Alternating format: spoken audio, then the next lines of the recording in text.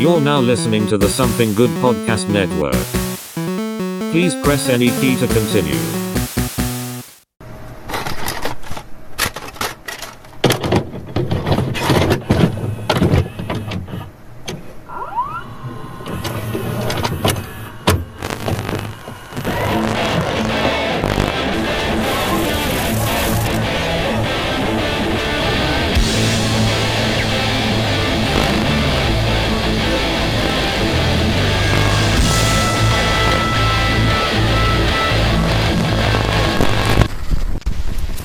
See, I've got the kind of tonality for it. Yeah. If I enjoyed it better, I feel like I could actually find a niche in that. You just need an 8-piece band. I can barely keep a 4-piece together. God damn it. I'm not trying to add extras. Man, go down to the fucking music college down here and get those little ska kids to break out their fucking trumpets for you, and you'll be all right. And welcome to this week's episode of the Couch Potatoes. I'm Alex Morrison. And we are coming at you live at 2 o'clock in the morning. No thanks to me this time. I wound up prolonging it and Chris fell asleep. I fell asleep. I'm sorry. But it's both of our faults this time. I think I'm just going to start smoking crack to relax. But I'm going to relax really fast. Oh, God, no. But probably the last Couch Potatoes in the original Something Good Network apartment before it gets transitioned over to the new joint. Yeah. So, unless you want to do like a live stream while we move your stuff. just leave a tip jar. Be like, please give us money. Just leave our Venmos in there. Leave their Venmos and Cash Apps, and everybody just like, it'd be like a Twitch stream. You're like, I'm sorry I couldn't help you move. Here's $5. Well, like on Twitch, if you donate something, they have to they'll put a thing that automatically says something out loud. Yeah, and it'll just like have our friends watch us do a Twitch stream. He's like, hey, call him a bitch. Hey, Alex, you're a bitch. What did you say? What? And then it just turns into a fight thing, like a quick 5-minute fight. Like, well, you what? Fuck you, dude. You could have got a better fucking place with fucking crack and hookers and shit, man. Fuck this goddamn city. And it's just like us arguing for a good solid minutes. And it's like, all right, I'm gonna grab these boxes. Or it's like that one streamer you were talking about, where every time he gets a kill, he has like a little mini rave. Oh yeah. Every time we get like a donation of $5 or more, we have to stop and do like a quick little 5-second dance. And that, like, doesn't matter if we're lifting a couch, if we're like going down the stairs or something. As soon as we hear that ding ding ding, so we gotta. after about the 5th time, I'm just gonna start throwing shit. It's just like. They're like, but Chris, we're getting like $30 already. $30. Ooh, you just bought 10 wings. It's all about wing currency, man. Wing currency. I bet you everything in wings. But as like last week, I wound up cracking off a drink to enjoy the episode. This one, I stopped over at our little corner bodega thing, Common Market, and from Artisanal Brew Works, they have Warheads Extreme Sour Cherry Lime Flavored Sour Ale. And I was very curious. If it's got a paragraph on the can, it's bad. Well, look, I like anything Warheads or anything sour. So, like, ooh, it's got a nice, good pop to it. So, honestly, yeah, I saw it and I'm like, I have to try it. Oh, yeah. So, there we go. It's hard to do that one-handed and also make it work for an audio format. But much like the Bojangles hard iced tea and everything else. As soon as you crack it open, it's just Skinner playing. Ooh, it does not give a good smell. Not a good smell, for I feel like I'm about to fall back into Bojangles territory. Oh. It's malt liquor, folks.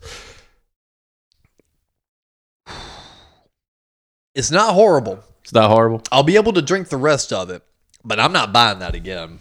Yeah. It's not very Warheads. It's kind of like definitely get your wire right. Since I'm dedicated to it, I'm not worried on it, but it's like just a tart. Oh, that's bad. Yeah. That's really bad. God damn. I think the Bojangles one's worse than that. I don't know. They're both really bad. God damn. Maybe we need to It's the malt taste. Mm-hmm. Like, I don't drink a lot of booze, but when I do, it's just like I could really taste it. Like, that is just malt liquor and fucking candy. And that's why I was just like, It tastes like a beer. That's what really threw me off. Maybe if it was closer to like a seltzer. Yeah. Now this just tastes like a bad beer. Maybe we need to make that a new segment for the show. Yeah, just drink some weird shit. Well, because Common Market, it really does have like a ton of weird like alcoholic beverages. Oh, water makes it worse. Oh, fuck. These are the moments I really wish we had a video medium. Yeah.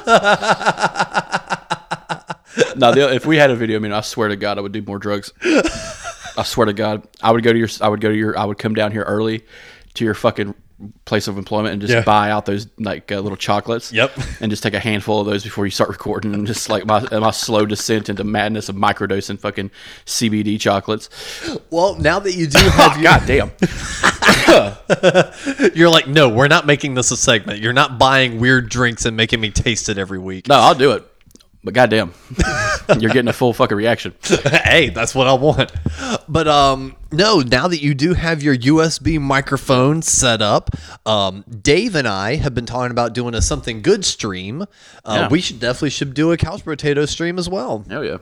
So we're getting everyone set up. We're getting it all ready, baby. This network's got to be a network, goddammit. Well, that's what's actually fucking I'm happy about. It's like the active shows now are something good for you with me and Dave, Couch Potatoes with you and me, and then Cryptic Conspiracy Cult with you and Christy and Mikey, and then the new History We Forgot with you and Christy. So it's like now there are 2 shows that I'm not a main host of. Yeah. It's a full network. And that last go around with me and Mikey, when we left here, we were talking about it pretty good when we were leaving here about 3 a.m. to go to Statesville to drop a bed off. But we were talking about that, like just doing a separate thing, and I think that would be fun. Yeah, absolutely. But then I like logistically in my mind, it's like 4 fucking shows I'm a part of, and I love talking, but. Fuck. And now you're like, yeah, do something good for you without me. Do a couple. Do some shit without me. I'm doing a lot. Like, I will say, like, guys, if you guys are interested in podcasting and stuff like that, hit us up and get us on an episode.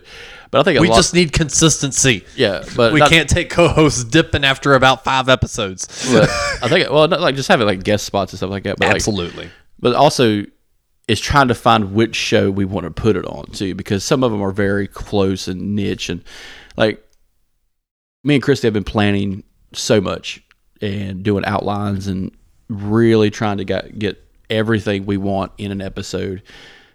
But also, hey, does it fit more with the Cryptic Conspiracy episodes, or does it fit more with history episodes? And they're just so close, and now we've kind of worked out a plan where we can do both very quickly. And me and her can knock out 4 episodes like it ain't shit, 2 hours each, and like we make a day out of it. And see, and that's why I love. We get to like backtrack it and like backlog it. That way, it's just constantly coming out. Because back in ye olden days, we used to have episodes scheduled 2 months in advance. Mm-hmm. Now I'm editing them and immediately publishing them. That's another thing too. Is just like, hey, do we? Because with you doing all the editing, it's just like, hey, take the time, but don't be like, oh man, I gotta go to work. I'm like, go to work. Just go to fuck. It's fine. Okay, Jesus. I know, that's why in the Discord I'm like, I've been working, but here's your episode. Yeah. But no, honestly though, when you give me a handful of episodes, that doesn't like overwhelm me. I look at that and just go, oh, yay, I get to stay in one project file. I just get to edit a whole bunch and then get to number them and upload them all at one time and get all the photos done. Okay, yay. Because right now it's, okay, let me put all this in the something good file, put this all in the couch potato file. Now I edit all these. Now I have to close this project file out, delete those files, re-upload this project file. Yeah. So yeah, if I am totally fine with you wanting to knock out as many episodes of something you want to do. I'm good with that. And like in the back of my mind, I was just like, what do I do on my days off? Oh, this is what I do on my day off. Fuck. And then I'm sitting here going, like, what do I do on my day off? This and 50 other fucking things. I've been kind of peddling our stuff for people at work. Yeah. And they've been listening to a couple episodes here and there. And I was talking to them, and they're like, oh, you should do an episode about this. I'm like, do you know a lot about it? Oh, yeah, I know a lot. Do you want to just be on the goddamn episode? Yeah, really? Fucking Christ. I'll bring my shit to your house. And I think that's the biggest problem I have right now is where I live. I couldn't do it Right. from where I live, but if I was to go to someone else's house, and that's why I don't mind driving down here and stuff and recording, because I don't have it feasible at my place. Got it. Well, hopefully we'll at least be able to do the streams every so often, or do like the remote recordings. Yeah. Because Dave's also mentioned a few times he'd love to do an episode of Cryptic Conspiracy with you. I'll be down with him to do like 15 of them. Oh yeah. So now that you've got that microphone, opens up a world of possibilities. Oh, and shout out we're getting back to our little creature features for the Cryptic Conspiracy Cult, so get ready for that. We got a 2-parter coming up. Excellent. Well, aside from all that, and me, of course, saying make sure you're following us on all the social medias and having fun with us in the Discord, it's time for us to move on over to our news segment.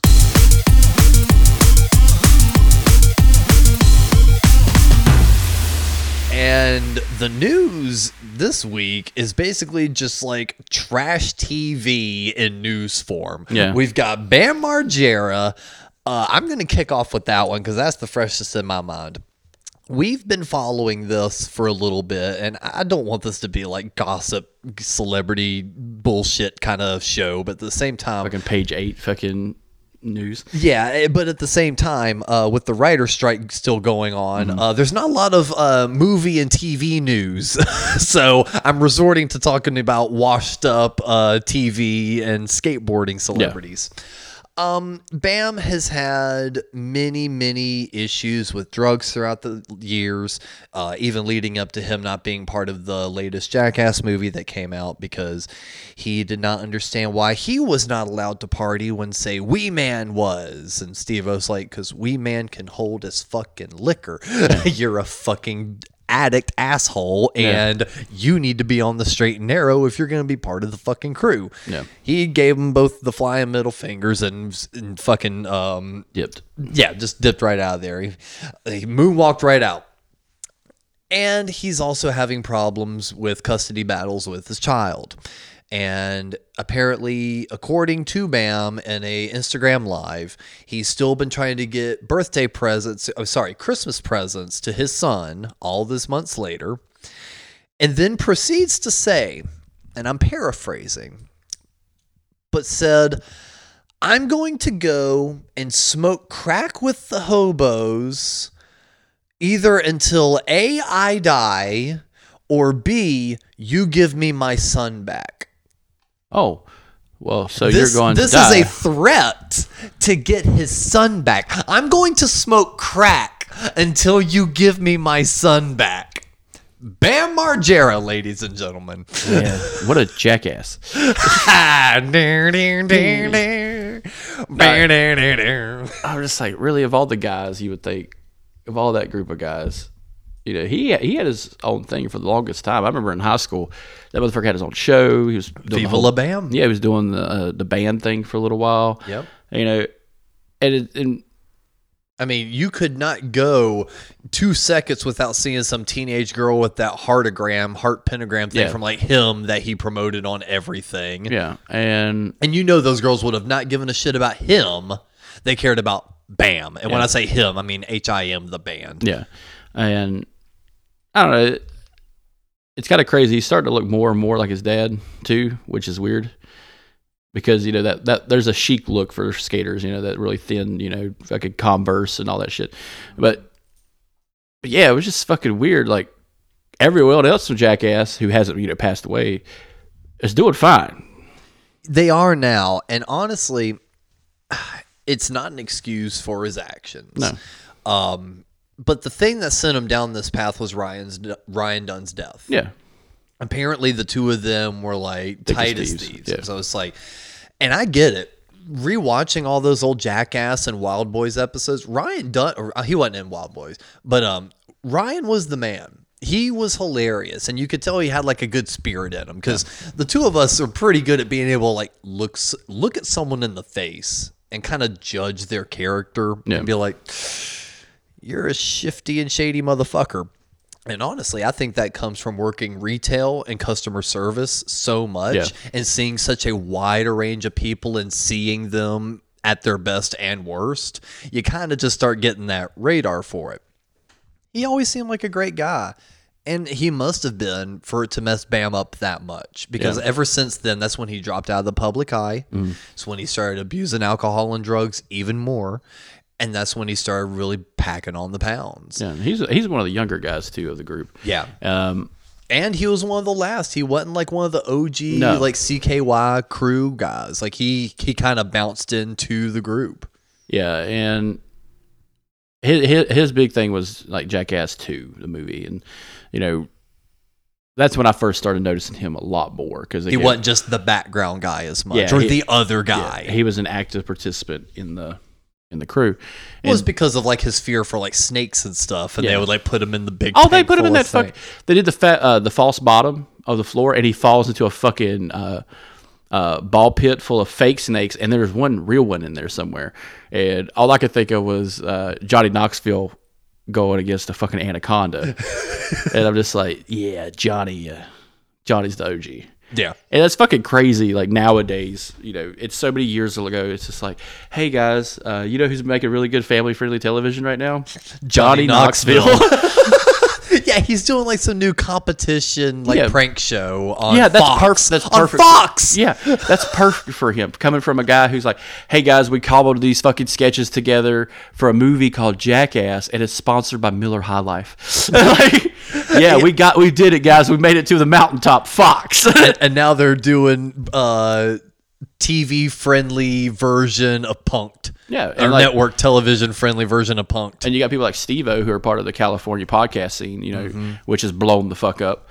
And it's also really interesting how the tides really change on perspective of those guys. Because I remember distinctly when stuff like Bad Grandpa, and he did another movie after that wasn't strictly comedy. It was a little bit of like slice of life drama type thing. He was trying to do a little bit more serious. It was still comedy, but it wasn't like, hey guys, I'm doing Bad Grandpa. Well, he was in Walking Tall with The Rock. That's what I'm thinking. Well, that was still comedy. Well, he was the comic relief, but that's a very serious movie. Yeah. Then that may have been what I was thinking. But either way, he started getting that thing of, oh, Johnny's gone Hollywood. Yeah. Johnny, he doesn't care about this. He only cares about the money. And then Steve-O got sober. Oh, he's a pussy. He's giving up the reins, yada, yada. Now we take a step back and go, look at fucking Johnny and Steve-O go. They're fucking kicking ass. And now we're looking at who? The rebel that kept it going, was flying the torch, being the madman this whole time, smoking crack to get his kid back. It reminds me of the elaborate plan from the Underwear Gnomes that we don't know. It's just like, hey, what do you do? We steal underwear. That's phase 1. Phase 2, ? Phase 3, profits. And it's just like, we don't know phase 2. Or phase 1, smoke crack. Phase 2, I don't know. Phase 3, get my kid back. Yeah. And it's just like somewhere in the middle, it'll all work out. It's in some weird fantasy fiction. It'll work the fuck out. And it's just like, I don't think so. No. Just saying. I'm not 100% sure it'll work. I'm 99% it won't. But you never know about that 1%, that crazy 1%. Maybe the judge is like, you know what? That slice of life type fucking mentality, that philosophy, I'm down for it. Here you go. And then it's just like, God damn it.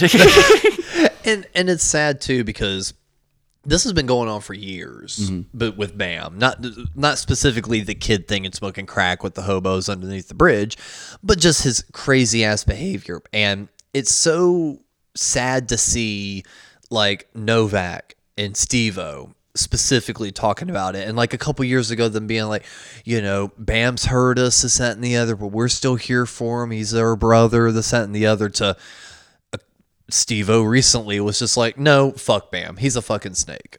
And it's just kind of sad to see that like he is put himself in that situation so much to where it's like even the people that were still wanting to be by his side, it's just like, nah, we can't do this anymore. Yeah, it kind of just burned the bridges like across the board. Yeah. And it kind of sucks.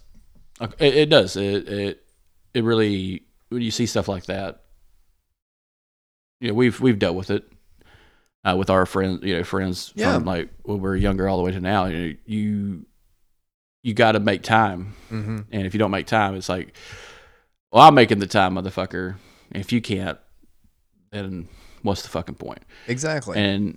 But for them, it's a little bit more extreme just because what they did to be famous to begin with for our entertainment. Yeah. And seeing this now it's pretty wild across the board. In a weird way, outside of maybe something like the Kardashians, because that's kind of an anomaly, and they were always kind of bubbling under the, public eye anyway. Famous for being famous. Exactly. Do you think the Jackass crew is going to be the last self-made popular TV stars? No, I think the YouTube generation. That's why I said TV. Yeah, but that's the new TV. It is. But I just find it maybe like kind of an odd end of an era. Because again, Kardashians, they had money and part of this O.J. Simpson trial and everything else. So it's like they were always there. These kids were a bunch of fucking street punks and skater kids that all of a sudden made big. Yeah, I could see that still going. Yeah. I think there's another niche thing that's around the corner that'll have its roots in something older. And well, I mean, by that regard, it's happening right in our backyard. The biggest internet celebrity right now lives about 4 hours away from us. Yeah. Mr. Beast. Yeah, in his little community that he's trying to build, which I'm for it. Just gotta I do like his it's kind of lackluster when he says it. He's just like, no, I just wanted to build a town for my friends. Yeah. Okay, yeah, that's fine. Like, I'm totally down with that. And there's a lot of kickback on that. And I'm just like, look, man, he bought these houses. It's a little neighborhood. He's not saying nobody can live there. Yeah. He's like, but he bought these houses specifically for these people that work for him. Yeah.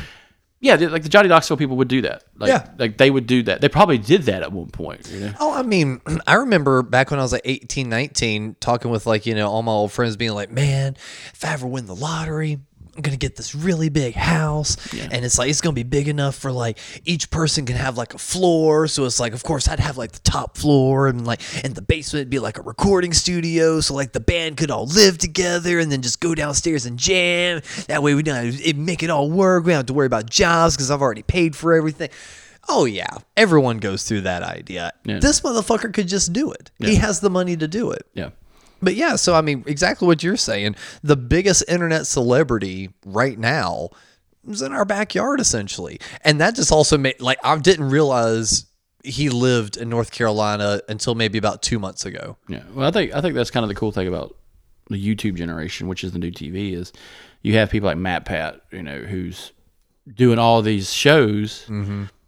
Yeah, that's exactly no different from Jackass. Jackass decided to make the first viral videos before viral, what we consider viral now, much like tape trading. Yeah, tape trading. And it's like, hey guys, check out this video of these fucking idiots. And it's just like, dude, make me a copy of that. Yeah, and it's not that campy, America's Funniest Home Videos. It's, nah, guys, these guys are fucking dumb. Yeah, there is no. I think I can make the jump. It's like, no, I'm not going to make this jump. But watch me do it. Yeah, and listen to this badass guitar solo in the background. Yeah, it's like Hot Rod. Yep. It's like, hey, did you reinforce the takeoff ramp? Didn't have time.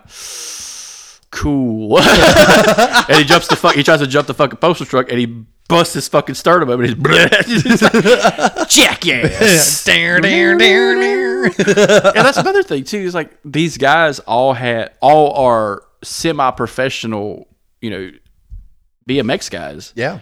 And they're just like, I'm willing to hurt myself to be famous. Nowadays, don't do that. You don't fucking have to. Yeah. If you just have a lot of money and give it away, that does well too. Yeah, but if you make, that's another thing too. Is like the Jackass guys were like that in real life. They didn't spend all their money like fucking idiots. And it's kind of reminds me of that Dave Grohl when he talked about when they did that interview when he was with Nirvana. He's like, "What are you going to do with all that money?" He's just, "I'm gonna buy a grill." It's just like, that's what he wanted. He set an attainable standard, and he's been doing well ever since. He's not like, oh yeah, I'm going to make it big. I'm going to own the biggest fucking house in all the goddamn houses, so I don't have to have neighbors and shit. And it's just like, you're an idiot. This guy had an attainable goal. I want a grill. Cool. That's so fucking nice to hear. As long as you always keep the attainable goal, you will never be upset with the outcome. No. It's like, even if I stop, I could always like just save money to buy that. I got my grill. I got what I wanted. Yeah, he got his little fucking charcoal grill. And then what was his next little thing? Weber. Yeah. What was his next thing? Like, and I would love to hear like a stepping stone of Dave Yeah. Grohl. Hey, what was your next thing? I guess have like a truck, but like a paid off one. I think it'd be nice to have one so I can haul all our stuff around, so we don't have to rent a van or wait for everybody to find a car. Yeah, I think that'd be awesome. And it's just that bright-eyed, bushy-tailed look of old Dave Grohl with no beard and fucking long, straight hair, and it's fucking hilarious. Now he looks cool, and he's still a down-to-earth guy, too, because you'll see him at these weird-ass fucking, like, milestone-type shows. He's like, holy shit, that's that girl? He's like, yeah, man, he's supporting the local artist, goddammit. He bought everybody's ticket.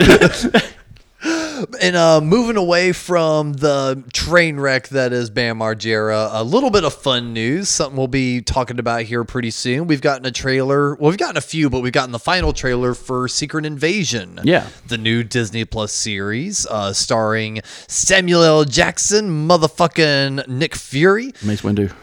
And honestly, I'm kind of excited for this one because we've not gotten a lot of Nick Fury really since Winter Soldier. Yeah. Because that's when he kind of fake died. I think this one's going to be really good for the whole property because it is a different it's not action, it's an espionage show. It's a spy show. There'll be action in it, of course, because it's Marvel. Yep. But it'll be like the Rogue One. It'll be spies, backstabbing, stuff like that. Because by nature of the show, it's going to be a big whodunit. Yeah, who's the Skrull? Who's real? Who can we trust? And I think that's what they need right now, a genre change. Yeah. Because it worked great with Winter Soldier. Winter Soldier was a kind of a dead in the water thing until everybody's like, oh man, this was actually really good. Like I was not expecting this side character to be so enigmatic, and holy shit, you guys really pulled out all the stops for this one thing. Because now Bucky is among one of the top favorited characters. And it is still like a rock, paper, scissors thing because there's like tiers of a hero. And I'm just like, you're telling me Captain America loses to the Winter Soldier, Spider-Man beats the Winter Soldier, and Captain America beats Spider-Man. It is the rock, paper, scissors of the Marvel Cinematic Universe. Really is. And I'm just like, oh, God damn it. Like, can you imagine how infuriating that is? You're Captain America. You're fucking curling a goddamn helicopter, fighting your brother in arms, and he's kicking your ass. But this fucking kid over here who could rip someone's skin off is just like, nice metal arm. I got your arm. I got your fucking arm. Bitch. I'll sell it to a raccoon in no time, motherfucker. I don't give a fuck. But like, and it's just like you threw a plane at that fucking kid and you defeated him. Yeah. So like, God damn. It is the wacky world. It is wacky. That's the best. Wacky world of Marvel. Yeah, the wacky world of Disney on Marvel. But with Secret Invasion, they have been not confirming, but really heavily hinting that some old mainstay side characters may end up being Skrulls in this series. Yeah. The two prevailing theories is Maria Hill, How I Met Your Mother girl, that she's been a Skrull this whole time because we've gotten a little glimpse of that in Far From Home, when you saw that that version of her was actually Talos's wife. Mm-hmm. The other prevailing theory is that Rhodey is going to be a Skrull. Because I forget in what movie, I think it was Captain Marvel, he makes some mention of like, no one calls me Nick. Yeah. And like, if you go back and listen to the movies, no one actually ever calls him Nick. Everyone always calls him Fury. In this trailer, we have Rhodey saying to Fury, "You're running out of time, Nick." Mm. Motherfucker's been with him for so long. He should know this isn't a brand new character that's having to figure it out. Rhodey's been there. That's a little weird. I think, speculation. We'll pull the Mr. Sunday movies. It's the fucking Court of Owls. But it's Dormammu. It's Dormammu. He's a Skrull the whole time. Doctor Strange wasted his time. But speculation wise, I think what would be really fun is if you find out one of the big characters from Wakanda was one. Ooh. Which really plays deep into that storyline. I think it would be fun if you find out that Kat Dennings is a Skrull, because we see her in Thor 1, slightly in Thor 2, but she doesn't come back until the series. And where has she been this whole time? I think that would be kind of a hard-hitting thing. That's a really good one, because think about all the moments that she's had. It's always been from an intelligence side. Skrulls are learning things. Yeah. Oh, that would be a great one, dude. I would think it would be fun for those type people to be Skrulls. And on all intents and purposes, they're not going to follow the comics to a point. This is a new thing. And I'm happy it's something new, because I do not want a shot-for-shot remake of a comic. I used to think I wanted that, but not anymore. They're doing fine with building their own world. Universe, yeah, their own world. And yeah, we could do callbacks to like actual storylines. Hey, we saw Frog Thor for like 2 seconds, and that was fun as fuck. Yeah. Like that's legitimately cool. We saw all these little things. Could we get the Tom Holland villain suit from the Secret Wars? Could we get that? Maybe at some point. Is it going to be the comic? No, but it's going to be something similar. Hey, can we do this? Can we do that? And yeah, we can, because we could do whatever the fuck we want, because we're building our own universe off the backs of all these other creations. And I'm really excited for that. And I think the reason why it works so well is because even though they're giving everything their own interpretation, the heart and the soul of the original story is still there. Yeah.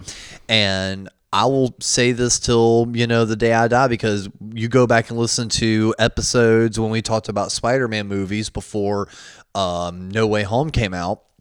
And I was like, Marvel still doesn't understand Spider-Man. They still haven't given him a proper origin story, until I realized all 3 movies was his origin story, even though he had the suit and called himself Spider-Man. That wasn't his origin point. I'm used to his origin point being right before he gets the suit, not him learning it after getting the suit. Yeah. But they wrapped it up perfectly. They gave me that story that makes Peter Parker who he is. So yeah, honestly, after that, it's given me a lot more faith and confidence of them doing their own narrative with this stuff, because I am a diehard Spider-Man fan, and if you can turn me around after 2 movies of me going thumbs down, bad origin, this isn't my Spider-Man, to all of a sudden going, oh, you gave me a 3-movie origin, and then you just did it in reverse, but this worked. Why did this work? Yeah. They totally sold me. So yeah, we had a discussion about the prequel Star Wars movies and how they're getting a resurgence of love. I think they took their time, and this is why the Amazing Spider-Man movies now have a bigger love, because they bookended him, and that's the problem with that whole series, was they didn't get a good ending. Yeah, we got a cool story beginning with like, hey, this is like not the Mary Jane story, this is the Gwen Stacy story, and then you have Tom Holland's Spider-Man, which is just the Spider-Man story as a kid, which was cool. I would still love a deleted scene of like, Pete, I'm fucking bleeding out here. Oh god, that fucking asshole got me good. Here, take this, and he just hands him a gun. Pete, go out there and be somebody. Oh god, fuck, I'm done. And one other tiny piece of Marvel news I had that actually connects to Spider-Man, that's not Secret Invasion. Tom Holland is now 1 year sober. Yep.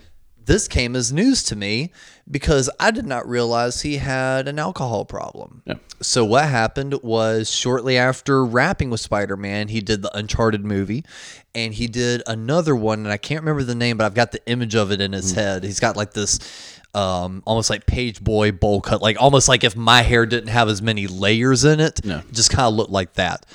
And that his character had to go, like his character he was playing in the movie was going through like psychological evaluation and stuff. And Tom is semi-method. He likes to really research his roles. So like for Peter, he like shadowed some high school kids and like went to school for like a month just so he'd get a feel for, New York high schools. Well, by that same token, he put himself through a lot of mental anguish and therapy going through those other movie roles. And he ran out of time being able to go to some of these places and continued to drink to get through it. And by the time production was over, he was an alcoholic. Yeah. and started seeing therapy, got clean, and yeah, he's now 1 year sober. So there's excellent props on him. I'm just surprised Tom Holland's old enough to drink. That was my biggest takeaway. Is I'm sitting here going like, "Fuck, the bitch is 21." Yeah. Well, that's kind of the funny story. Like, you got those guys those actors who look young, and they play young people, but you turn out when they were younger, when they were actually 18, they look like they were 13.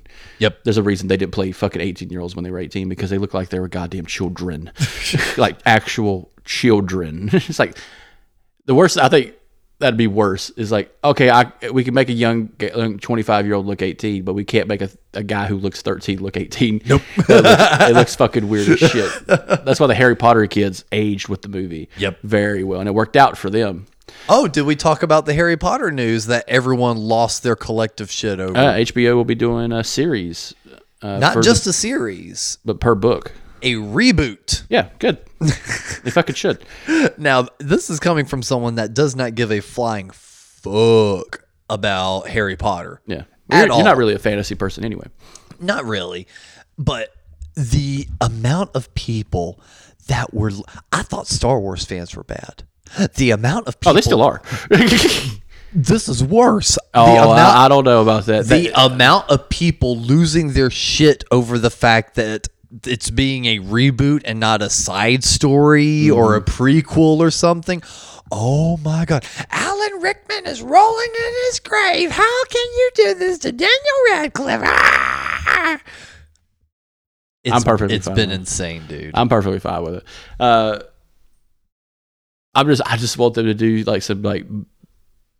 some real shit with the books a little bit, because there are some really sketchy things that happen in those books they couldn't do in the movies. Yeah. Like the one of the main three characters, the chick, she's technically, like, for all intents and purposes, she does some really sketchy shit in the books. Mm-hmm. Like, hey, sign this contract because if you betray me, you will die. Like she does that in the books, but in the movies, you don't want to portray that because she's lovable and plucky. And it's like, but in this, it's like, oh no, I turned this motherfucker into a rat. Because like in the fantasy still, that's another thing. And yeah, I'm excited for it because, with all intents and purposes, translating a book into a movie is hard. Translating it to a show is not. Exactly. Because you could take something that should have been 2 hours, now 13 fucking hours. Mm-hmm. Like the Game of Thrones stories are kind of the same way. It's just like, yeah, we can't do everything in the book, but guess what? We got time. We got the time to kill all and these. We got the money to do it. Yeah, and like even like that first season, a lot of people are like, wow, that's really close to his story. Yeah. To the point where they superseded the stories and went past what he wrote, and then went off to shit. And now J.R.R. Martin is just like, fuck it. They wrote the story. I'm not finishing this shit. Yeah. Dicks. Yeah, dicks. A bunch of fucking dicks. But yeah, so I could see them kind of sticking to the source material a little bit more. Mm-hmm. That fan base is rabid, just like Star Wars. It is the same fucking thing, the same story, but it is. You're going to have that though with hardcore fans anyway. It's not like they're going to be out there and be like, we added an Asian character, we really hope you enjoy it, and then she quits acting because of all the goddamn hate she gets. Yeah. It's not going to be that. We hope not, at least. Yeah, you fucking hope. But that was the other thing too. Is like, I know we're jumping all around in this news segment, but it's like, did no one learn their lesson with Ahmed Best and Jake Lloyd? Yeah. Did we have to really repeat that bad part of Star Wars history again? Yeah. But I like it. I like it because that's the next big franchise. Potter, yeah. Yeah, that's was the next franchise anyway. After all the movies and stuff, the video game itself, and this is going to sound crazy. The video games being made off those intellectual properties are going to be so over the top anyway. But don't forget, don't play the video game where you're supporting whatever people were yelling about with the game. I've already forgotten. I don't care. If I see someone with an iPhone telling me I should hate something, I'm going to beat them in the face. Chris, you should hate something. As I'm sitting here with my iPhone, excuse me, folks. Watch and iPad and Mac that edits. We're going to take a quick episodes. Commercial break. Hey, you better finish that drink. But no, it's just like it kind of gets me. It's like the hypocrite of it all. I'm just like, and another announcement that came out of just for video games is the Super Ninja Turtles. The Super Ninja Turtles. The Ninja Turtles are getting a game. Really? I knew they were getting that new movie. Yeah, so they're that franchise is getting all points because apparently it's owned by so many different people, and they're getting their full length game to. It's going to be reminiscent of the PS4 Spider-Man game. Oh shit! It's going to be a sandbox game. Oh, that would actually see. I'm not a big Ninja Turtles fan, but that would be awesome, and that'd be really fun. And I saw some of the test screenshots of just like what gameplay might look like, and you can't really go by that this early on. But god damn, dude, it's right up there with the Harry Potter game. It's right up there with all these other ones. And after playing, Tears of the Kingdom as much as I had, dude, I'm barely halfway through like the first 1% of that game, and I'm just like, that's on a goddamn handheld. Like an all intents and purposes, the Switch is a good next gen system. Yeah, but it's not a PlayStation or a fucking Xbox or a PC. So you're telling me you got this fucking 100 gig game on the fucking waiting list ready to pop off, and I'm just like, this is gonna be so much fucking fun. And that's the next movies, that's the next entertainment value. Oh yeah, and I'm really excited to see how that goes. Yeah, and we also got the new Spider-Man trailer as well for the PS5 game. So that looks pretty good as well. They're doing the Venom storyline. Yes. And I'm going to be kind of curious to see the way they kind of roll that one, because at least Peter Parker got the symbiote before turning into Venom. So they've at least got that portion right. So I feel like I'll like the story. But do you have any other sort of news topics for us on this? I feel like we're missing one. You felt like you brought up one, and I was like, oh, yeah, I remember that. So Danny Masterson, his trial just ended. He's been sentenced to 35 years. Yep. So bye. If you reverse back up to our episode of that 90s show when we were like, well, why didn't they put Danny? Well, I feel like they may have known this may have been coming. And that's probably why Danny did not get the invite to play in the sandbox with the rest of the 90s show crew. Yeah. So, it's over. He's been sentenced. Yeah. So that's just a nice little bookend to his story. Yep. You're looking it up, so I didn't know if you were going to read an article. But yeah, so good riddance to trash. Yeah. And this is when we find out Topher Grace's probably runs a BDSM club next. I don't fucking know. This is weird shit. Eric, what the hell?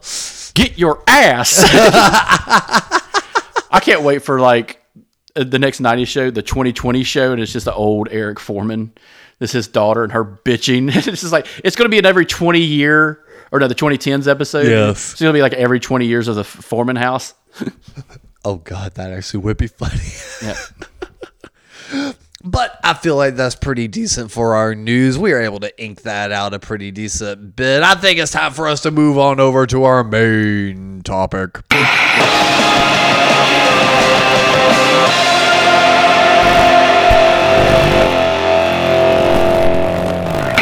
And you heard the bell. Ding, ding.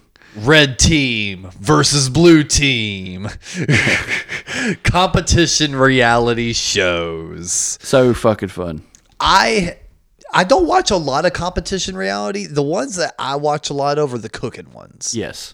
I think those are a little bit better spirited because those shows, they are professionals in a way. Yeah. Your Cutthroat Kitchen guys, your Chopped contestants, they're not fucking geeks off the street. You know what I'm saying? These guys own restaurants. These guys have worked in the business for a very long time, especially in Cutthroat Kitchen. And a lot of those are just fun because it's like, I'm doing my best to win as much money as possible and fuck over the competition. Yes. And I know you're a big fan of that. I'm not a super fan of those kind of things, but that's because I don't like Alton Brown. But I know, we've already had that debate on here. He's fucking creepy. He's smart and funny. Yeah. Oh yeah. So is a robot. And they're coming. He's a fucking AI robot right around the corner, man. Yeah. As long as it makes good content, I don't care. Yeah. You're part of the problem. Hell, Hollywood's just been rebooting bad ideas for years anyway. Hell, this might be a good idea. But yeah, so like that one had a very cool dynamic when it comes to competition. Hey guys, you're here to make a thing. Here's what you got to do. Go get all your ingredients. Side note, now you don't get to use all your ingredients. Yeah. Now you could buy, swap, steal all kinds of stuff based on the competition. And Make your neighbor hate you. yeah, and it's just like, yeah, that's about right. Yep. That's about how it is as a cutthroat kitchen could be. I was gonna say that's about how it is in the kitchen anyway. Yeah. Hey, I need this lettuce. Hey, I got to make Fuck salads. you. I'm just like, oh, it's too fucking bad. Chop, chop, chop, chop, chop, chop, chop.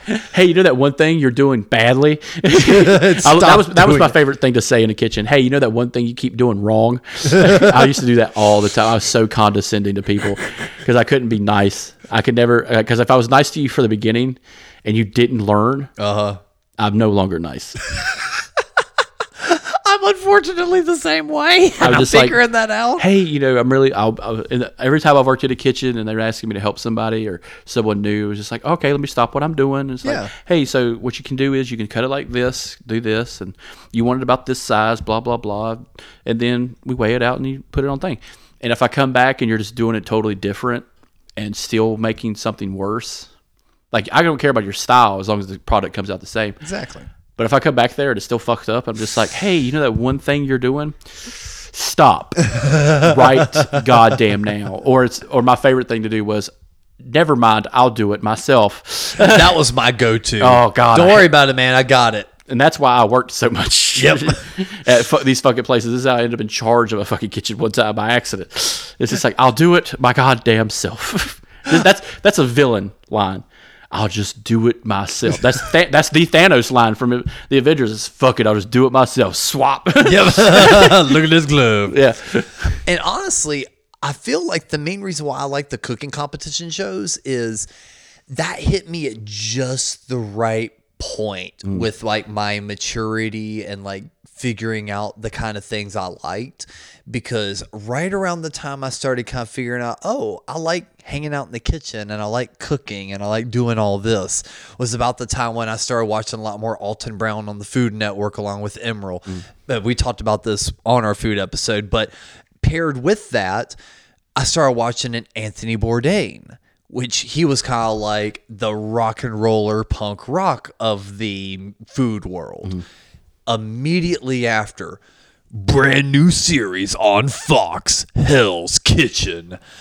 All of a sudden, I'm like, oh, this is awesome. You've got this guy that's like yelling at these people, demanding excellence, and it's just like, get the fuck out of my face and make this fish the right way. Yeah. Oh, this is awesome. And I think it really hit me at just that 1, 2, 3 punch of just being like, I like cooking shows. Yeah. And I think what was cool about Cutthroat Kitchen was they had to think on the fly. Yeah. And that's always a good thing to learn. Anything that keeps you quick on your feet is a great way to learn. Yep. Chopped, same fucking thing. Hey, the only problem I have with this show was, so you have your 4 contestants in the beginning doing an appetizer. They open their basket. There's some weird shit in there. Make an appetizer. Okay. But you still got a full fucking pantry of everything else. Like $2,000 worth of fucking groceries within arm's reach. No. No. Take some of that stuff and put it in that basket, and that's all they have to work with. All right, guys, come on, let's make this a competition. And then it whittles down from 4 to 3 to 2 into the winner. And it's 3 rounds. Yeah. Very simple way to play the game. Cutthroat Kitchen, how many rounds was it? Was it 2? Yeah, because there's 4 contestants. First contestant gets knocked out. Second contestant gets knocked out. On the 3rd round, they declare the winner. Yeah, okay. So 3-round simple game. And Food Network's very quick about those. They'll cut editing, just blah, blah, blah. And the worst editing I always see is just like them standing in front with their dishes and a beautiful clean kitchen in the background. Oh, yeah. And it's like, bullshit. No. Show me what it looks like, the aftermath. Hey, Jimmy over here left a rag near the stove and is slowly burning while they're just like, this gazpacho is not very good. And it's just like a little flame. This Alton Brown been like, you can hurry this the fuck up. Well, see, and fire! It's just like, oh, shit. And that's why I like stuff like, Hell's Kitchen does that a little bit, where it's like all of a sudden they're bringing their dishes up, and it's like the kitchen looks a little too clean for all those people that were cooking all at one time. And seeing some of the stuff they were doing were some radical fucking shit. Master Chef is not like that. Yeah. That's a legit, as soon as you're done, bring it the fuck up. Because you see their stations, it's still dirty as fuck. They literally finished, and within 5 minutes we're lined up in the front, and now we're getting taste tests. And you had brought up Hell's Kitchen. What I thought was cool about that was it was a red team, blue team. You know, this is staff that have to work together. You know, you got a saucier doing this, you got a sous chef doing this. Yep, make sure your apps are going out before your entrees, and make sure your entrees and your sides are corresponding in time. That way they're getting to the window in time. And Gordon Ramsay is the chef, period. He's the last person. And he's the one that's inspecting everything. Hey, Maria. Hey, this is fucking raw. Do it again. And you know, doing a whole dish again means the person who did the sides has got to do the sides again because it's going to get cold. Yep. But no one wants cold fries. The added element, it's pommes frites. It's not fries. I'm sorry. What are pommes frites? Pommes frites are French fries. Thank you.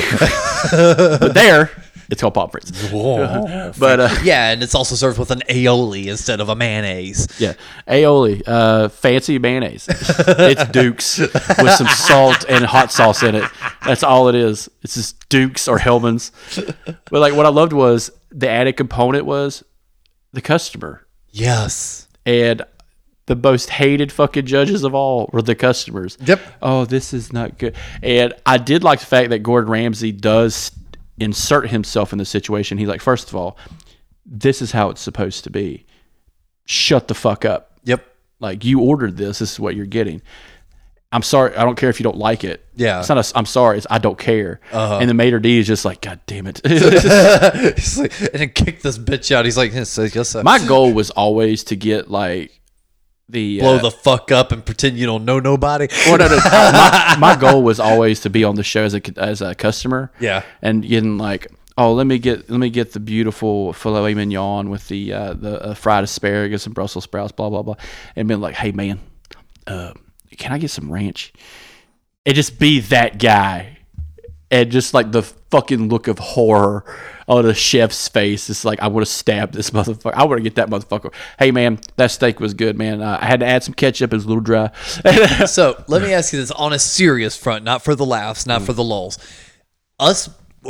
Specifically you being on both sides of it, a consumer and chef.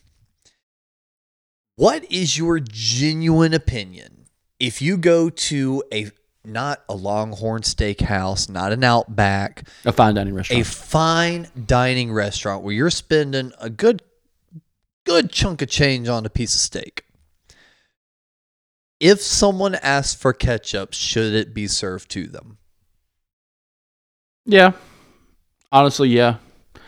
Look, as because there's two schools of thought to it. Yeah, there's one which is, this is fine dining. You're going there for the experience of what the chef created. Enjoy it as it is. A lot of these places don't even have salt on the table. It's supposed to be seasoned. Enjoy.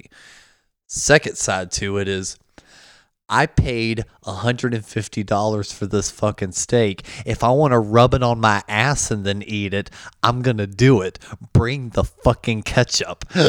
So it's like there's really two sides to that coin. I'm all for the customer just getting whatever they ask for. Yeah, especially if they're paying. But not just that. Those fine dining restaurants have put themselves into situations like this. They are at fault.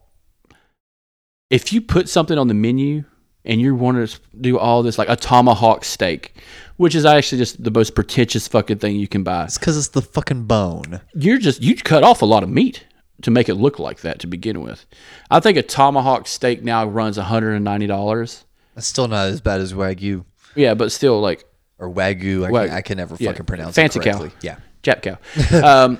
But if I decide that I want fucking ketchup or A1... or Heinz 57, if I want to get a little fancy, you're going to give me that fucking shit. Or I'm going to stab... little cock of the eyebrow when you said get a little fancy. Yeah. If you don't give me that, I'm going to stab you with that goddamn bone. There's no reason. Like, we watched the menu. Yeah. The menu itself is pretentious as all fuck.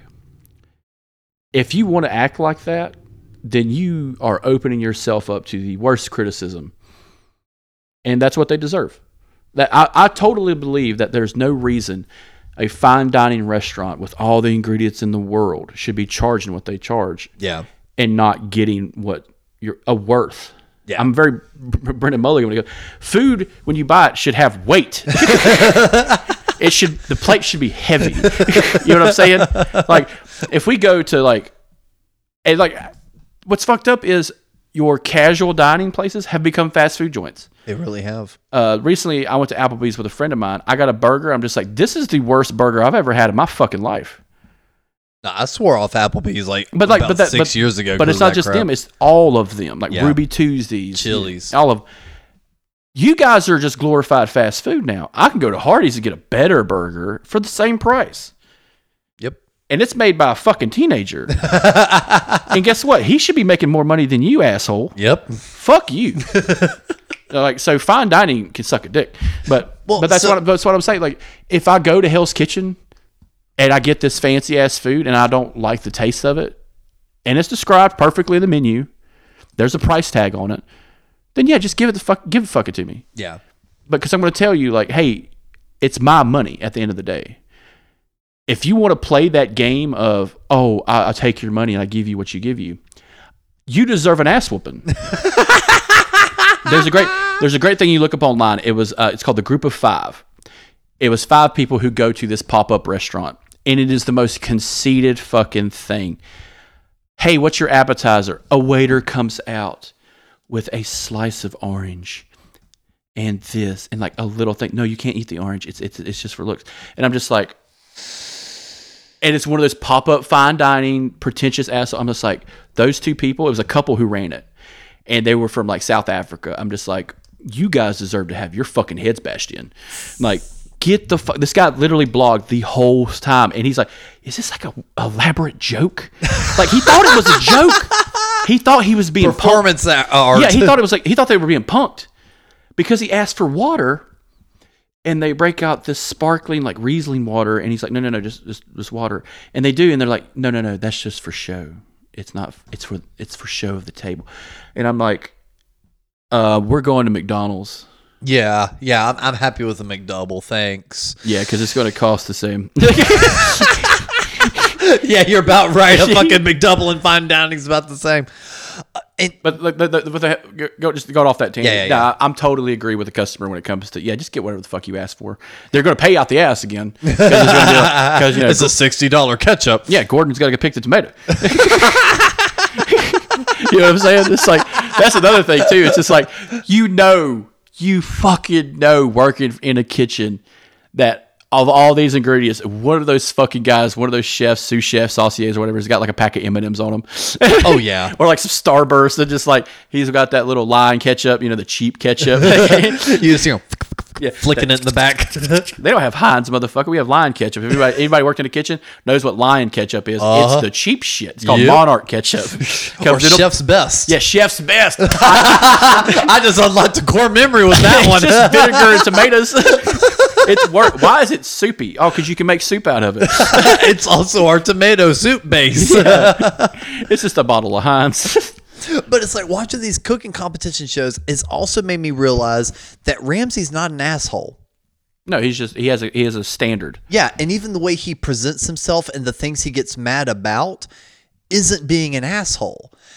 Because watching MasterChef and watching Joe all of a sudden makes it very clear who the fucking asshole in these cooking competition shows are. That's the one with Gordon Ramsay and the bald guy, right? Yes. So the only consistent, and there's the third judge. The only consistent at this point is Ramsay. There was the bald guy who was Joe, and then total fucking asshole. Absolute asshole. And then there's also Christina Tosi, who's the owner of Milk Bar. It's a cookie and ice cream company. She's like sweets dessert girl. And then there is Aaron Sanchez. He's just one of those guys that does like a whole bunch of different eateries. And then there's one more, I can't remember his name, but he's kind of fluctuated in like weight and everything. He's usually got like the big rim glasses on, bow tie. But it's always like your network judges. Like exactly. The Food Network has the same 3 rotation guys. But the bald guy, I had watched a clip that popped up on like my Reels thing on Facebook, and it was this guy had made like a spice cake or something, and Gordon Ramsay ate it, didn't say a word, and walked away. Yeah. That bald motherfucker walks up, tastes it, like and throws the fork down. It's disgusting. And for me and you, that'd probably be the best fucking thing we've ever ate. Oh yeah. For me and you. But for this fuck up, this piece of shit, it's like, and then Gordon Ramsay's like, here's 3 aprons, motherfucker. You won. Yep. That's the best goddamn thing I've ever made. I couldn't make that better myself if I had God helping me. And this bald guy's just like, what? And like, I love Gordon Ramsay snapping it because it's the only episode I've ever watched in full was that episode where he just snaps to that bald guy. He's like, you are the worst part about this whole fucking business.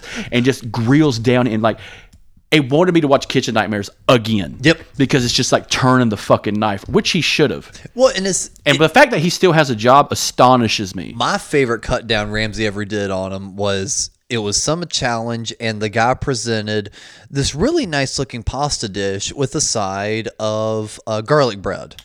I remember this one. This goes south very quickly. Ramsay walks up, takes a bite. Excellent job on the pasta. The toast is really nice. Maybe a little bit more seasoning on your sauce, but overall, really excellent. If your biggest critique from Gordon Ramsay is like maybe add a little bit of salt, you've nailed it. Yeah, You're exactly. fucking fine. And that's usually his one critique. He usually likes things pretty heavily seasoned. He's just like, cooking time's great. Your cook's good. Just a little bit more seasoning. Maybe do this, that, and the other so it stays crunchy on this. Otherwise, great job. Joe walks up. Takes a bite of the pasta. Stabs the fucking cook. Spits out the other girl. You guys are fucking trash. I hate you. I just sold your children so they don't have to be part of this fucking universe anymore. Yeah. Takes a bite of the pasta. Sets the fork down and goes, yeah, pasta's pretty good. I'm just trying to figure out why on this Italian challenge, you've given me garlic bread. And this guy like looks at him so fucking confused. He's like, I'm sorry. He goes, garlic bread is not native to Italy, and that's not part of actual Italian cuisine. And you see Ramsay like appalled in the background. Like you see him like lunge his head back and like look around, like looks at the other guy, Aaron, who was with him. He's just like looking at him, just like, is this fucking guy for real? Joe continues cutting him down, walks back over there. Before Aaron even gets up there to fucking try, Ramsay's already just like, well, I think it was fantastic. And something doesn't have to 100% come from the culture to be part of the challenge. He's just like, well, but it's not. If you go to an Italian mom's house and ask for garlic bread, she's going to smack you in the face. He goes, some of the best garlic bread I've had has actually been in Italy. And he's just like, well, that wasn't from a real place then. He goes, okay, big boy. Yeah. That right there. That's all he has to say. It's just, okay, big boy. So as someone who loves the history of food, name 3 things that you think is Italian. Ingredients. Just name them. Ingredients? Just ingredients. Like, can I cheat and like actually name off ones that I know aren't probably? Yeah. Well, for one, pizza, absolutely. Okay, what's the main ingredient in pizza? The tomato sauce. Okay. Tomatoes don't grow in Europe. They're not from Europe. They had to be imported. They were brought in 1519 from Hernan Cortez when he killed the Aztecs and took it home. Okay? Pasta isn't Italian. It's invented by the goddamn Chinese and was brought to them in the 1100s through the goddamn Silk Road. So, and honestly, it came from poor translation and inability to cook it correctly that we get the pasta we know today because it came from dumplings. And the worst part about this Italian food is just bread and meat. It's so good, though. But no, that's it. Yeah. That's it. Real Italian food is nothing but bread and meat. So is German food. So is Polish food. So is Swedish food. Swedish have the fish. But like, that's it. It's just bland ingredients. It's when they start integrating with each other, they start making stuff. True Italian food is eating a fucking half-rotten piece of bread with meat on a stick watching a guy get killed.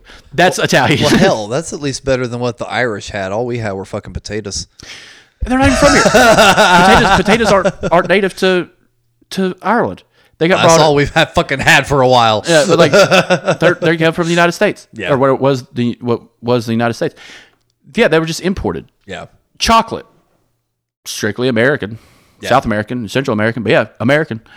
So everything you eat today is brought to you because someone decided to come over here and bring it back to the old country. Yep. So get the fuck out of here when you say authentic Italian cuisine, you fucking piece of shit. Shut the fuck up and give me an extra piece of garlic bread. And that's what because throws that's what throws people like me off those shows.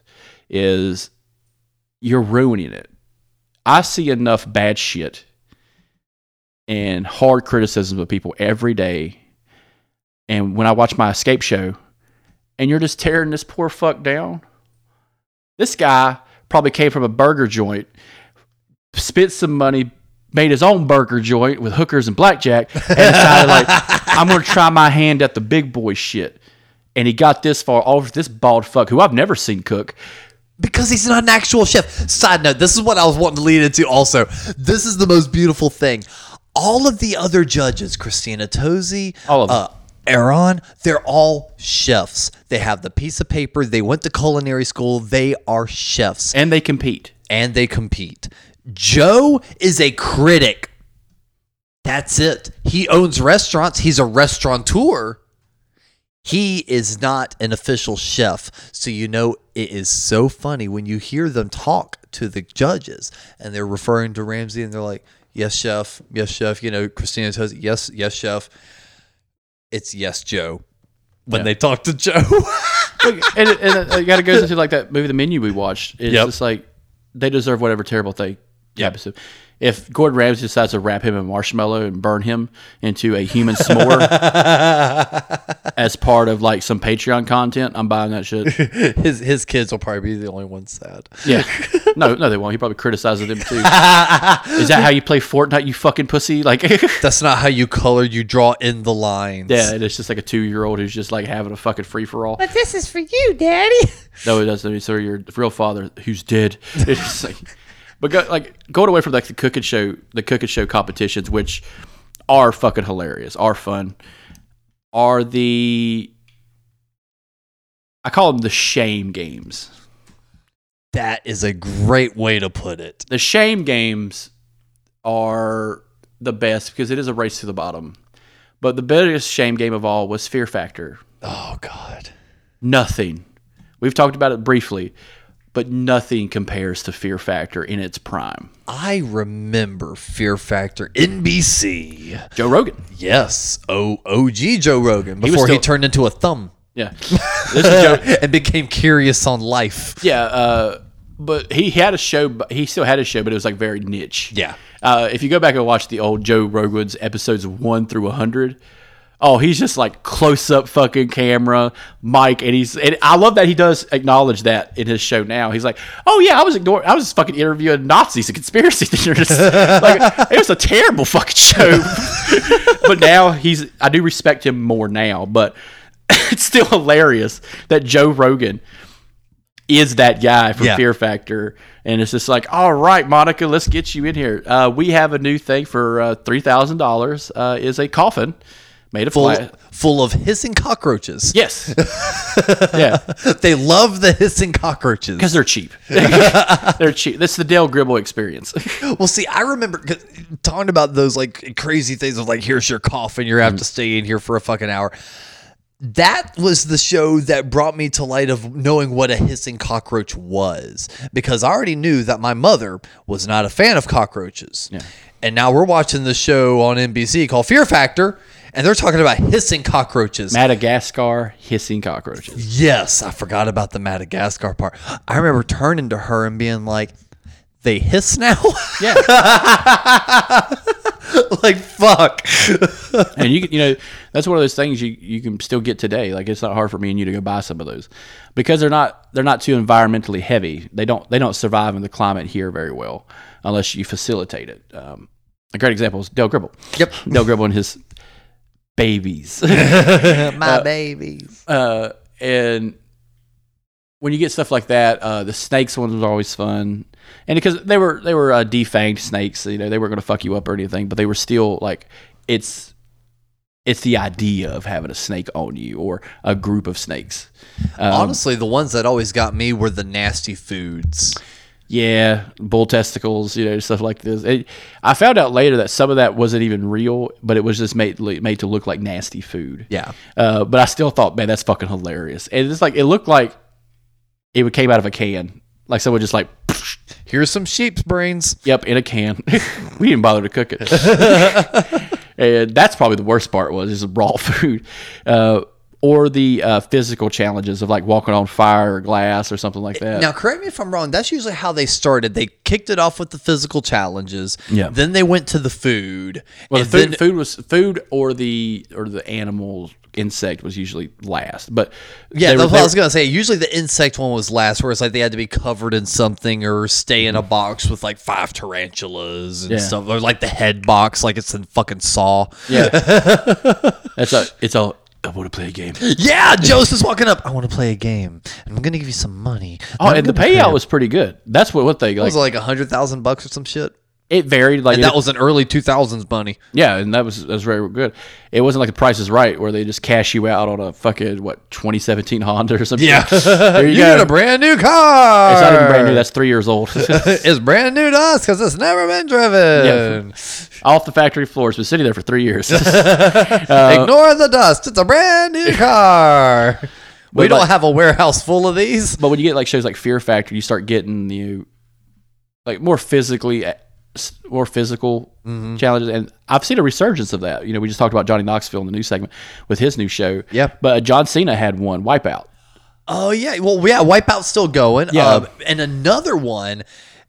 I watched a good handful of episodes, and I don't know why I didn't pick it back up because it's actually pretty cool. It's a show called Holy Moly. Mm-hmm. It's on ABC, and it's extreme putt-putt. Yeah, so that's a real thing. Yeah, so you and Cap played some midnight putt-putt Yes, we down did. in Myrtle Beach. Myrtle Beach.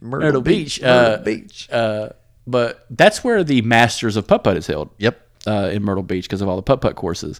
And the fact that that's not a more thing this far inland, I hate. Because I would love there to be like just a putt-putt course we could go day drink. And it's like oh yeah. And with Holy Moly, it's ones where it's like you putt the ball into the tube and it like shoots it across the way, like propels it, and it's like, and you have to like traverse the course. Yeah, like an actual golf course. Exactly, but it's kind of like Wipeout mixed with putt-putt. So it's like you putt the ball, but then you have to get through the course to get to where you put your ball. So it's like mixing the two together. Those right there, that is a physical challenge into a limited physical challenge, except for the in-between part. Yeah. And that's what it gets rough. Because they still have to swing through the vines and not fall in the water and all that, just to get to their fucking ball. And you know what's funny is like this brings me to my favorite Olympic sport is a biathlete challenge in Winter Olympics where you ski. It's a like kind of like you ski for long distances, but in between you have to pull out a rifle and shoot targets. I've seen that. That is the most James Bond fucking sport ever. And when I was a kid and noticed that, I'm like, hey, what are they doing? What's that on their back? Oh, that's a gun. What? They have guns in the Olympics? Oh yeah, they ski and shoot, motherfucker. Why is this a sport? This is how we train assassins in Norway. Like, this shit's not a sport. This is assassins. This is the assassin games. And it's just like, oh, it's right beside snowboarding and fucking skiing, bro. It's like, yeah, winter. No, that is your training killers. Another like with stuff like that, it all comes from the older game, the first game of physical challenges, which was American Gladiator. Yeah. American Gladiator. And I thought you were going to say Survivor. No. So American Gladiator was the first like super physically athletic challenge. You had Joe Schmoes come on the show who were just like average athletes, average athletic. Yeah. Younger guys, some guys in their early 20s, maybe late 20s, sometimes in your early 30s. Guys would come in there and fight athletes.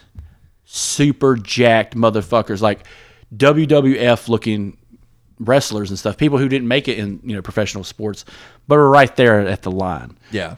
And I think that was the coolest thing about that was, hey, you want to see how you could do against a real athlete? You talk all this shit. Fucking put that money where your mouth is, boy. I love people talking shit about the Olympics. I'm like, you want to go take your fucking ass out, your fat ass out there and see if you can, scuttle that fucking ball? No. That's what the Olympics is missing. an average person right next to him trying to do the same thing. Which one's the go button? Yeah. Just like one guy out there who's been talking shit the whole time in the fucking stands, and like security is just like him. Bullshit. I would have made that. Go ahead. What? Try it. What? Here's your javelin.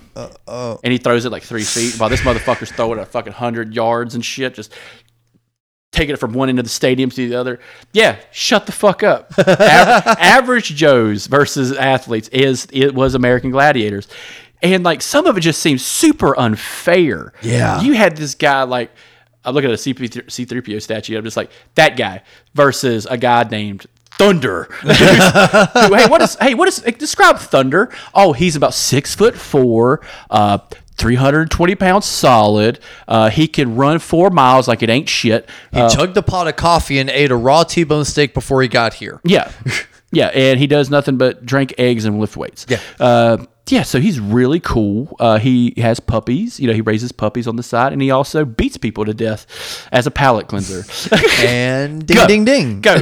You need to get by him. And it's just this open fucking, like, arena, and it's just like this dude running you down and putting you in a fucking headlock, and he's just like, go to sleep, go to sleep, go to sleep, go to sleep.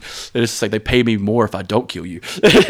And you had, like, the athletic women, too, and watching them, it's like, beat the shit out of these people. Yeah. And we go from that to American Ninja Warrior. I was just about to bring that one up. I was waiting for the moment because I was going to say that kind of progressed into that. Yeah, because over there, shame games are big in Japan.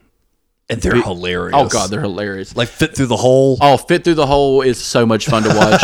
And then you had the ones where it was just fucking degrading. It's just like, how many eggs can you shove up your ass? Like, and it's like you never know what they're saying. You're just sitting your own. Like, yeah. And it's always the two guys in like kimonos who are sitting like cross-legged with their hands like this with fans. And they're just narrating. And they're just narrating like motherfuckers. And you're watching this, it's like Jerry Springer's got nothing on this. And I love all like the smacking sound effects anytime it's like switches to a camera. It's like that pew, pew, sound effect. They are insane. But yeah, imagine American Ninja Warrior. I remember watching that one a lot because it started on G4 and then eventually migrated over to CBS, NBC, one of the two when G4 They found some gold and stole it. Well, yeah, G4 fucking folded up because all they were doing was showing reruns of fucking cheaters and cops. But yeah, so I remember watching it on both series. If they were around today, they'd be fun. Just doing that because you could just watch a whole fucking channel of cops. Yeah, no shit. And honestly, I enjoyed that one because it wasn't necessarily, look how strong I am. It was, watch me leap over this fucking wall in 2 steps. Yep. Without touching it. It's just like, that's the Spider-Man shit. And that's why it interested me. I was like, these are like real life superheroes. This guy's like climbing up a fucking wall and like backflipping off the back of it and running 50 miles an hour. This is insanity. And it's the guys who aren't training. Who are just beasting this goddamn thing. People who are just really fast are the ones who are just balls to the wall. And like, anytime I watch an American Ninja Warrior and they do the preamble, hey, this is George Johnson or whatever. He's from Pasadena, California. His 3 kids are here to watch him. Go, Daddy, go. He defeated cancer and all this stuff. And he gets it, and he just wipes the fuck out. And it's just like, 2 steps in. I'm like, you did that. You told me his life story, and he died. Meanwhile, fucking Jimmy fucking runs fast over here. And it's just like, fast as fuck, boy. And it's just like, he's the guy who barely touches anything. Yeah. 1 step, 5 feet. 1 step, 17 feet. And it's like, he is just leaping and bounding. And like, the way they set up the button, I hate because it's too close to the edge. So these motherfuckers are hooking that goddamn pole as soon as they jump because they're just, adrenaline is just pumping fucking battery acid. And he's just like, wham. And it's like, oh, my new course record. And the guys behind him are just like, fuck you. Get fucked. I'm just trying to place, you piece of shit. Because the courses got harder as the game proceeded. And what's kind of replaced that one is it's kind of like Wipeout, but it's a little bit more Ninja Warrior style because it's a lot more traversing and planning. It's a show that's exclusively on Netflix called Floor is Lava. Yeah, I saw that. So they've made a big thing about taking kids' games and making them professional. Professional tag. Yep. Have you seen that course? It's like parkour tag. And those motherfuckers, you need to be careful because if that guy is distracted for like a millisecond, he's taking a beam to the face. Oh, yeah. And a metal beam, not some padded shit that just turns. It just had that slow turn with like all that padding, and then you drown because you got knocked the fuck out. But with Wipeout, I always liked because it looks like a Mario course. Yes. And it's just like... It's like every water level in Mario. Yeah, it is like... And it's just like, all right, you got a turn thing. All right, okay, it kind of looks like a jungle gym when you were a kid. That's all it is. And that's all these games are. But when you talk about like the professional, like Florida's Lava... That is cool because you can actually do that now. There are some places where me and you could go and it's a light floor and it's just like step on the green. And it's just like step on the green. Fuck. And then like the floor turn. I love watching those videos because I'm like, that's something you could do with your friends. Yeah. And you feel like a kid again. You know, it's a stupid game.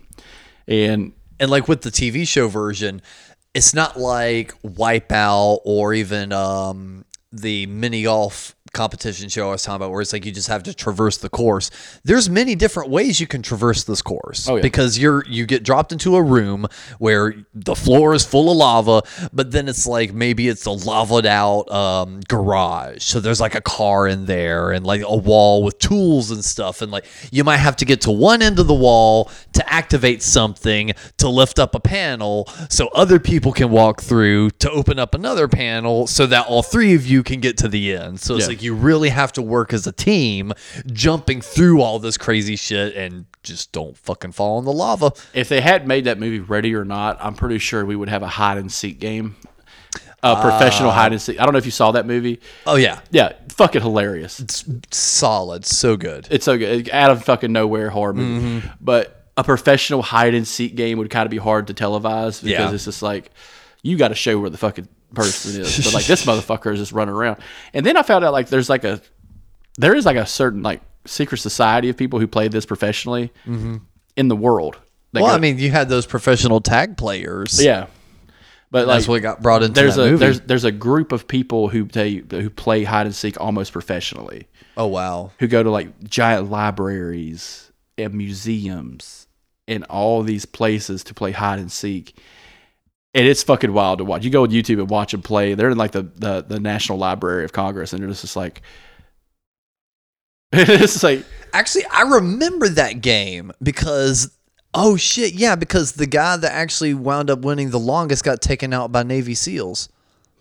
That's fucking wild. You play hide and seek with those motherfuckers. Hide and seek champion for a minute. See, that's who I would want to see play is like Osama bin Laden, like professional military guys, like who have to know like camouflage and stuff like that. You know, those old SEAL team commercials where it's just some dude coming out of the water. Like I remember one of the scariest like military commercials was it was showing waves like the wake of a beach. Oh yeah, and you only have moonlight. And it's a wave once, recedes. Wave once again, recedes. And this time you see footsteps. You see footsteps in the sand, and then the water comes and erodes the footsteps away. I'm just like, you didn't have to make the Navy SEALs look like a horror movie. You didn't have to do that. See, I remember the SEALs ones and all the different, the few, the proud. Oh, he fought a dragon. He fought a dragon. I love how our generation is so traumatized by those commercials that all I have to do is look at you and go, the few. And you're like, the proud, the Marines. Yeah. It's no different than the fucking, like, we're sitting here and just like, if I was just going, this show is filmed with the brave men and women of law enforcement. All people are innocent until proven guilty in a court of law. Cops! And it's just the coolest bass line you ever heard as a kid. It's when you, boys, what you gonna do? And it's just like all guys, they're always in Miami for some reason. It's just like, get down to the ground, you piece of shit. It's just like, now you want to talk about the ultimate competition show? Yeah, hide from the cameraman from Cops. That was Laugh PD. There's your competition show. Which one's gonna get on the show? But to tail off on the last ones are the Survivor-esque shows. Yes, those were super fucking popular when we were growing up. it came out when we were I do like how Dropout has been making fun of it. Yes. Because they've done 2 seasons of Game Changer, and where they tailend it with a Survivor-esque show. And you found the great group of people to do it with, because those people are, all intents and purposes, our age. Yeah. Who watched it. Yep. The newer team, which I liked, was the old school versus new school, was OG College Humor guys versus the new blood. Yep. And I do like, I know what they're setting up. They're going to set up the new winners against people like Brennan Mulligan and Anna Bria Iyengar and all them motherfuckers who won. Because I still haven't seen the wrap up on that. So I'm not going to tell you. And we've been getting people interested in Dropout, so we're not going to spoil it for them either. So I'm not going to talk about who won this one, but it seems like they're setting up a best of the rest, which will be all the losers from the first thing. And all the winners. Yeah. So for those who don't know, Allie Beardsley has appeared in both. Yeah. So, yeah, she would be a cool mainstay character to have come back. But can you imagine the Dimension 20 guys versus, the College Humor guys, the people who are still, or the Actually guys, Yes. So, yeah, you get these people involved, and just for that being a network onto itself, watching that is just fun. Because we were, like, Survivor was always seasons 1, 2, 3, and 4, and it's men versus women, and then they just change the dynamic all the time. The men versus women is the most hilarious one, because the guys are just like dominating for a good 4 days, and the women are like, we have it 8. And the guys are just like, yeah, I killed this fish. And then they were fucking dominating, because fun fact, some of those guys had camping experience. They weren't as amateurish as they said they were, and these motherfuckers were like, oh yeah, I camped in the Grand Teton Mountains for 2 months. It's like, you lying sack of shit, but good for you. And that's another thing too, was the different places. It was always the tropics, or they recently, I remember they changed it to a desert area. I was going to say, over the last 2 seasons, they've basically had their own island that they've purchased, and they've kind of just reused that same area over and over. I would like them to change it up just a little bit from islands. I get it. It's the dangers of paradise kind of aspect of it. Put them in the fucking winter. Yeah. Let's see what the Winter Game Survivor looks like. Well, so I find it interesting that, we're really hanging on Survivor and stuff, but there was another show that ran concurrently with Survivor that no one really talks about as much. The Amazing Race. I knew you were going to say that one. Yep. That was always the redheaded stepchild of the lineup. I think it was because The Amazing Race didn't look as fun. It was Survivor, just cross-country travel. Survivor was about the drama. Survivor was about who you voting off. These guys were competing. Yeah. If they didn't fucking make it, they're out. So we knew exactly how this was going to play out. The slowest couple was going to lose. Sometimes it was couples. Sometimes it was brothers and sisters. Sometimes it was family or something or best friends. But you brought that up, reminded me of an episode of 30 Rock, where Tina Fey sees Fred Armisen's character, who plays her Arabic neighbor, who is at a playground doing parkour stuff and training and doing push-ups and jogging with his buddy. And this is post 9/11, so she's like, a couple Arab guys are doing a lot of physical training, and she doesn't know what to do. And Alec Baldwin's character, I love, is like, how dare you, Tina? Or, yeah, how dare you think that those guys are terrorists? You're being very racist right now. And then as soon as everyone leaves the room, he just walks up to her and says, see something, say something, call that shit in. And it turns out he was training for The Amazing Race. He had maps in his build because he was training for The Amazing Race. And I'm just like, God damn it, that's fun. But I remember watching The Amazing Race when Survivor was on. Yeah. And watching these people just stress the fuck out, just trying to hail a cab or just get on a rickshaw or just something we need to move. And the whole thing I'm thinking of is why are you breaking all this shit? Yeah, it's making it only harder. I do remember that. I remember sitting at a restaurant and Amazing Race was just on. Just have a wallet full of cash. You win the whole fucking thing. Well, I'm watching this and I'm seeing them running through this airport with 10 bags. They've got the roller bag, their backpack, a side bag. And I'm what are you doing? Just run. Yeah, it's it's a whatever race. You need will be there. Yeah, it's a race. It's do you need a toothbrush? Not really. The Amazing Race takes 2 weeks, I think. You don't need a toothbrush for 2 weeks. It's fine. Ew. You don't. If your goal is to make a bunch of money and outrun these motherfuckers, hey, what's your carry on? I have a phone and a wallet. Let's go. Yep, that's it. That's it. I had a knife, but I threw that shit out when I entered the airport. Like I'm out this bitch. But we get these runoff shows now that have kind of gone to the extreme. One is Naked and Afraid. Yeah. That show sucks. But is that really a competition or just like a single person? No. So Naked and Afraid is two people who are put together who don't know each other. They are stripped of of everything. Oh, well. And they're allowed to have one thing. And one thing only. And some people will be like, all right, I'm going to ask for like a knife, or one's going to ask for like a book of matches, something to help them get from point A, because they're dropped in the wilderness, from point A to point B. And they slowly make their way, and it takes a few days to get there because, they're walking. And as they go, they can either, make something for their feet to walk through the jungle, or make a shelter to kind of stay off the night. Hey, we need to eat something to get calories in so we can hoof it for the next few things. And that's the most extreme version of that. Because in Survivor, it's just like, hey, this is Jim, this is his beach clothes. So it's like, yeah, I got a bag full of stuff. And my favorite version of this, I think it was once, I can't remember what season it was, where they had all this stuff, everyone had a bag, and old boy just starts chucking their shit in the ocean. All right, go get it. Well, so kind of like what we were talking about earlier with, how YouTube is the new TV. Yeah. With Dropout kind of doing like their own version of Survivor and stuff. A lot of these competition shows, or things that would have been competition shows, are now just challenges for YouTubers to do. There's a guy that's been really popular for a minute. Apparently he was real big on TikTok, and now he's doing stuff on YouTube, and usually that would be a huge red flag for me. But it's this kid named Ryan, and he got real big for doing the penny challenge. Do you know what the penny challenge is? I do not. So I hand you a penny, and at the end of the challenge, it's either like, there's a set goal. You turn the penny into something. Yeah, okay, yeah, I've seen a little bit of these. Yeah. So it started years ago. I think some guy did like a documentary movie on it where he started with a penny. Turned into a boat. Well, and he wanted to go cross country. Yeah. And like he traded the penny all the way up to being able to go from point A to point B.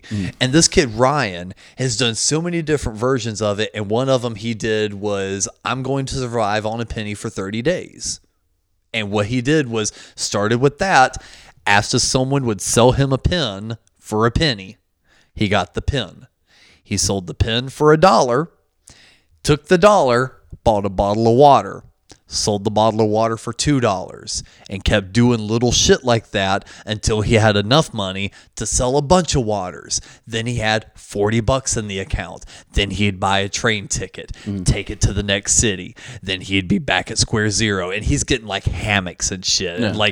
And then he would like buy a bike in a town he knew he'd be in for like 3 days.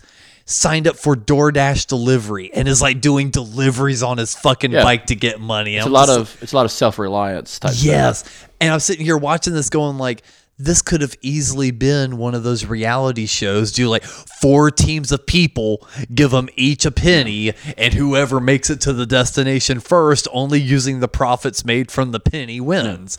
Now it's just a single guy doing a vlog. Yeah. And those are very cool. It's free entertainment. It's free entertainment technically, but it is the next form of reality TV, and this is the best outcome of reality TV. People who make their own content, who are not trying to sell you something, or not trying to force fake drama. Yeah, because there was absolutely times where he's just like, guys, I'm struggling. Yeah, and you see it, and it's not added up. And he did it for a good reason too. And because at the very end of the video, as he's like setting up his hammock and stuff, he goes, I'm doing this for views. I'm doing this because I think it'd be an interesting thing. He goes, but we're raising money this whole time. He goes, for every penny donated, it goes this much toward, feeding, this, that, and the other. He goes, and one of the other reasons why I wanted to do this is, he goes, it is terrifying to like not know where to not know where your next meal is going to be, to not know where you're going to sleep this night. He goes, and I've had a pretty privileged life. He goes, I've not had to worry about that. He goes, so, if I can put myself in their shoes for a little bit, all while raising money to help them, he goes, I think that's pretty worthwhile to do. There was a guy that was on YouTube for a while. He had died. He had passed away. He was homeless. He was homeless, and a guy had approached him about talking about his life, and he talked about what he did to survive on a basis. Because he had struggled for a very long time. He would do odd jobs. He didn't have a cell phone, but like he would do these little things, like he'd wash dishes for this guy for some cash, or he would run deliveries here and there before DoorDash and all that. And he had talked about how he started out. He was like an investment banker, and he got out because he didn't feel like it was a good job, and he ended up getting blackballed in all the industries because that's all he knew. So he became homeless, and it reminds me of that kind of thing. He's like, oh, this is how I do it. I don't need this, and this. And he's basically saying all those things you have, you don't really need. Yeah. And it was one of those first things I realized. He's like, yeah, I go to the gym every day because it gives me something to do. He's like, I don't even work out every day. But guess what? If you go to a gym every day and you don't work out, those days you don't work out, you decide just to get the fuck up and work out. Yep. And like for health reasons, that improves your health so much. He eliminated all the vices in his life and stuff like that. And those were just like, that is some fucking shit. If you take somebody off the fucking street and be like, hey guys, I'm going to give you $100 a month, and you're going to live on that $100, but you spend it wisely. You find out very quickly that $100 is about all you need. Especially if you don't have fucking bills. But like that was another thing too. He talks about his bills. He talked about he's homeless because it's very expensive to be poor. Yeah. And he talks about a lot of people he put into that situation when he was like an investment banker. He's like, yeah, I destroyed people's lives. Yeah, that's why I fucking got out of it. Yeah. But yeah, so when you talk about the penny challenge and stuff like that, they're very elaborate. I think that it's more educational even. I would argue those guys are providing an educational service more than anything. Learn how to hustle. Yeah, and that's another thing I hate, the word hustle, because hustling implies you're committing a crime. You're working hard. Stop calling it a hustle, motherfucker. Just say you like Not a side hustle? A side hustle is pimping on the side. That's what a side hustle is. Or OnlyFans. That is a side hustle. That's prostitution at the umpteenth degree. But hey, I'm all for it. Do what you got to do. People. No matter what you look like, there's somebody out there that wants to fuck you. You want to talk about the ultimate competition show? I'm in the top 2%. No, I'm in the top 2%. Another one, and I kind of want to bring it back because it didn't exist when we talked about reality and trash TV. But me and you know enough about it that it is the most egregious fucking thing in reality television. And I call it as a competition. Is MILF Manor.